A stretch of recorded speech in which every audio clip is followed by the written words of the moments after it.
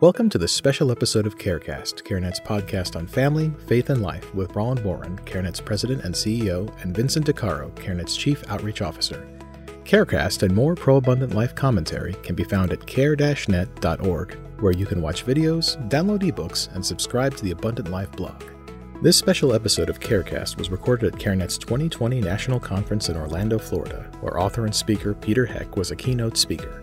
Roland sat down with Peter just after he delivered his inspirational speech to hundreds of pregnancy center staff and volunteers who were gathered to sharpen their skills around reaching women and men considering abortion.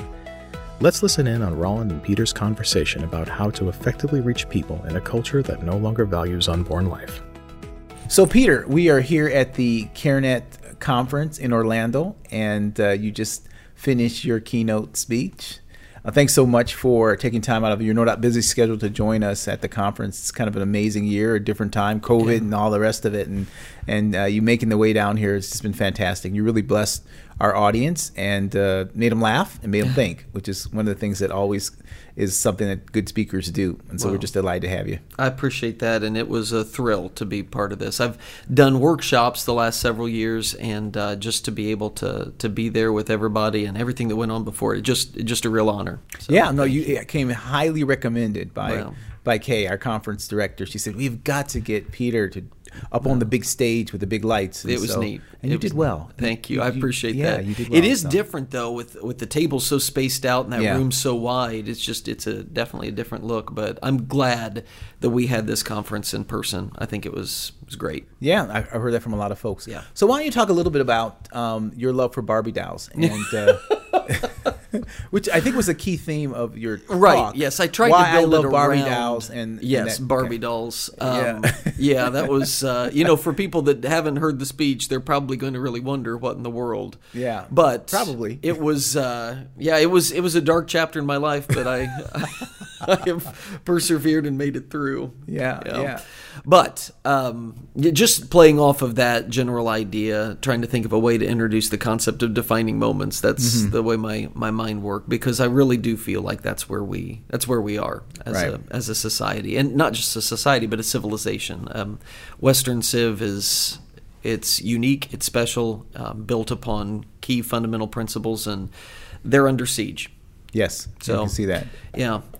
So. Yeah, I think we that's been one of the things, at least from a CareNet perspective, that we talk about quite a bit. I mean, one of these fundamental principles, right. And there's obviously social unrest right now, political unrest, there's racial unrest, all these different things, and one of the things I've been saying to people that much of the marching and protesting is about liberty and the pursuit of happiness, or somebody's concept of that. Yeah.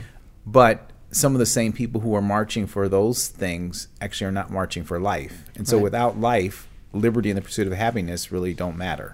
Right? First things first, which is life. And so, absolutely. So if you're going to have that perspective, and that's one of those foundational things, and we're kind of at a crossroad in many ways in terms of that. Tell me about how you're seeing that in what you're doing, I guess in your day job and the other stuff you do, but also in terms of how you integrated that into your talk to our folks. Well, I teach in a public high school, and it is remarkable to me. My first year in the classroom was 2001, so September 11th happened 1 month into my teaching career, and they don't prepare you for things like that in teacher college. But so 19 years in the classroom, and even though I'd like to say that mine is a fairly sheltered community, you still are dealing with students that are now encountering things in their lives that I could not imagine. Mm-hmm. And so because of that, it's kind of opened my eyes to this general shift that's happening in society and in the culture. And there's such an effort to fix. You mentioned some of the marches and some of the protests.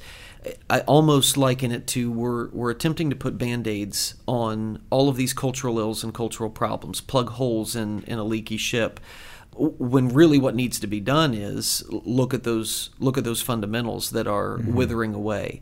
And so it's difficult because, of course, you're required in a public classroom to abide by the standards and the curriculum that the state sets, and that there's part of the problem there. But at the same time, some of these foundational documents that I teach from in American history that articulate these ideas. And then the larger conversation that comes from that, when Jefferson writes about life, liberty, and the pursuit of happiness, what do those mean? In what ways do we see them play out today? And so it leads itself to conversations that I think are important and hopefully stick. Yep. Well, I really appreciated that you kind of making that point, and particularly for Christians. Yeah. And how we have a call to be steadfast in terms of what we're called to do from the gospel perspective. Unpack a little bit of like sort of what you talked about in that regard and how you kind of built upon that. Your love for Barbie dolls, and then that all the way to all that. Well, it's just there is such a tendency for Christians who have grown up in America, and I think I'll use an example. My grandpa, who was a World War II vet, and he exists now in his room, in his house, watching Fox News constantly, and loves Fox News. It's great, but he's bitter, and that's the best way to describe it, because every day he says, every time I talk to him, is this what I fought for? Is this what I saw my brothers in arms die for? What this country's becoming? And there's just this frustrated sense of America isn't what it used to be, and we've lost all of this. And it's easy to become discouraged like that. Mm-hmm. But for Christians, it may be new to us, maybe, but it's not new for God's people. This is where God's people have always been down through the ages. Mm-hmm. They've never sat in the lap of... The little carve-out of American history is unique in the history of the world for God's people, that religious freedom and those things. So even if it's new to us, we can take solace in and even encouragement from seeing in every page of Scripture, God's champions are the ones standing athwart the spirit of the age and combating that. And the fact that you read in Corinthians that we're God's ambassadors making his appeal to the world. I mentioned in my workshop that Queen Esther, I love the story of Esther, and this isn't anything that she would have chosen for herself. She was growing up Hadassah the Jew. The next thing she knows, she wins a beauty pageant, becomes queen, and then her cousin's telling her, you got to go risk your life to plead for the people.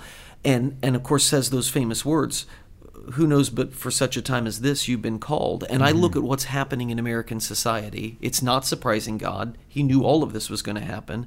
And knowing that, he placed you here and me here for this time in this place. And that fires me up. It gets me excited about what role can I play to build the kingdom of God. And I think thinking that way, understanding that we are strangers and exiles in a world that is going to seem a walking contradiction to what it is that we hold true, I think that understanding that will guard against some of that frustration that is easy to feel when you think, man, nobody thinks like me, nobody believes like me, and it's me against the world. Yeah. And it really is an important concept, because if you sort of get locked in that cycle of bitterness and despair, then the enemy wins. Right. So, he doesn't care what you're mad at, just as long as you're mad at it. He doesn't care what you hate, just as long as you're disengaged. As long as you're disengaged. Yes. And that kind of thing.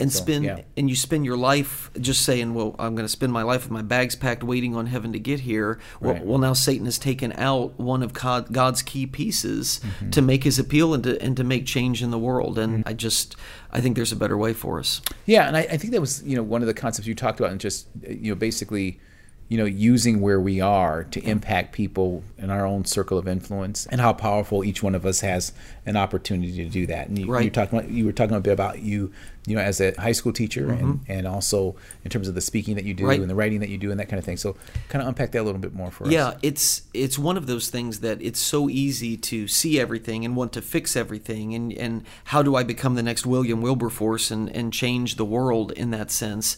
And I think that's a tool of Satan as well, to get us overwhelmed to the point that we're trying to figure out how we can do all of these things. Well, I think it's pretty clear in Scripture that what God's looking for is available servants and people who will do his work in his way, in his time, And when we do that, then God works the miracles and he gets the glory. And that's the awesome thing about this, that there was a time that I thought, you're going to laugh at me for this, but and this doesn't have anything to do with Barbies, when I was first getting started, I did a radio show just on our local radio station in Kokomo, Indiana, which, by the way, the Beach Boys song, it is not in any way, shape, or form like that in Kokomo, Indiana. There's nothing. No. So they probably had not been there. Right. I'm going to describe. I don't think they just like the way it sounds. They like it rhymed with the words they needed it to rhyme with. Let's find a city. Yes. Kokomo. Done. Exactly Check. what happened. But anyway, I don't even know where I was going with this. But sitting in Kokomo, Indiana, and on my radio station, I thought I could be the next Rush Limbaugh. I mean, I could have this next... And so this becomes my objective and my goal, and there's discouragement along the way. And at some point, it dawned on me, God has blessed me with an incredible ministry here with these kids in my school. He's blessed me with an incredible ministry with this local audience on the radio station. And rather than coveting that which I don't have, I should have a heart of gratitude for look at what I'm able to do and be a servant for the kingdom.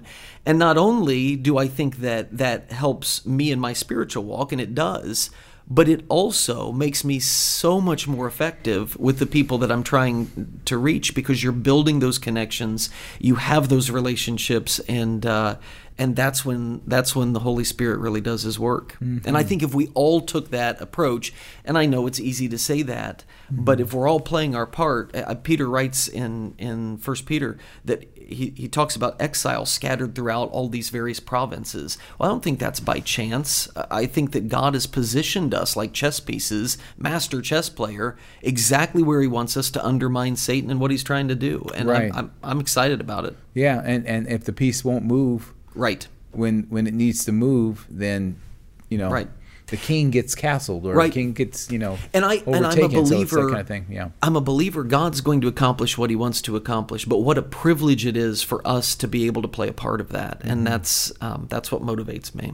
Yeah, no, I think that's really good, and I think that's very motivating. One of the things that is sort of a big part of CareNet's annual conference is this whole notion of being refreshed, and we get that in the surveys often, that people, and I've had people come up to me at conference after they've experienced a conference that wasn't going to come, and I got here and I was just really down and just saying, maybe this is the last year I can do this, or last week I can do this, or whatever, and then came here and was refreshed, and I certainly think that your remarks to our folks helped lift that. And I think the other thing too, which I think is so significant, the point that you're making there, is in terms of just the impact that you can have as an individual. We look at that's one of the big debates in our culture now, right? Systemic issues. Right. Is there systemic racism? Is there not? And there are people on right. both sides of that debate. No, there is. No, there aren't.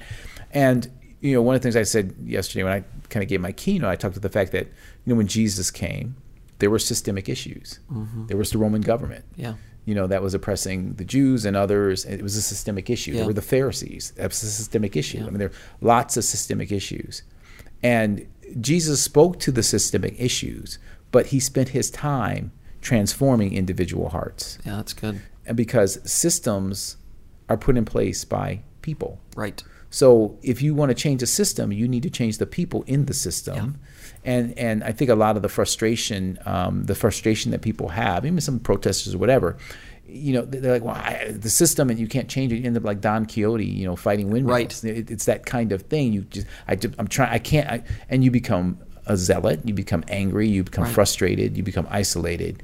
But what you can do is you can reach an individual person in the circle of influence that God has given you. Exactly right. And that's exactly what Satan doesn't want you to see and know, because that person that you impact, right? You never know who that person's going to impact, and how that's going to play forward in terms of for the kingdom of God. So. Well, and Satan is very good at, and it's one of the things I tried to say in the keynote to these individuals who are running these clinics. Maybe he's very good at convincing you're not doing enough. You're not doing enough, and and then bring on that sense of guilt, or we're not getting the numbers that we need to be getting. We're not seeing the turnaround and the conversions and all of this that we need to be seeing. That is something that believers need to be on guard against, because if we're being faithful, God will handle the consequences. Yeah, he does. He's faithful for that. Yeah. And just like he said to Peter, when Peter, he got his marching orders, and you're going to, this, that, and the other. And Peter's like, now this is like after Christ has kind of restored him after he denied him 3 times. Right. And Peter gets the marching orders, and his kind of first response is, well, what about John? Right. Yeah. And Jesus, of course, says, what is it to you? What's going to happen to him? Yes. Be faithful in the thing that I've called you to do. And I think Peter certainly took those words to heart, and and lived and died that life glorifying God. So good. Well, listen, again, so delighted that you were here to join us, that you've been such a steadfast supporter of this group of folks that are very committed to life. Yeah.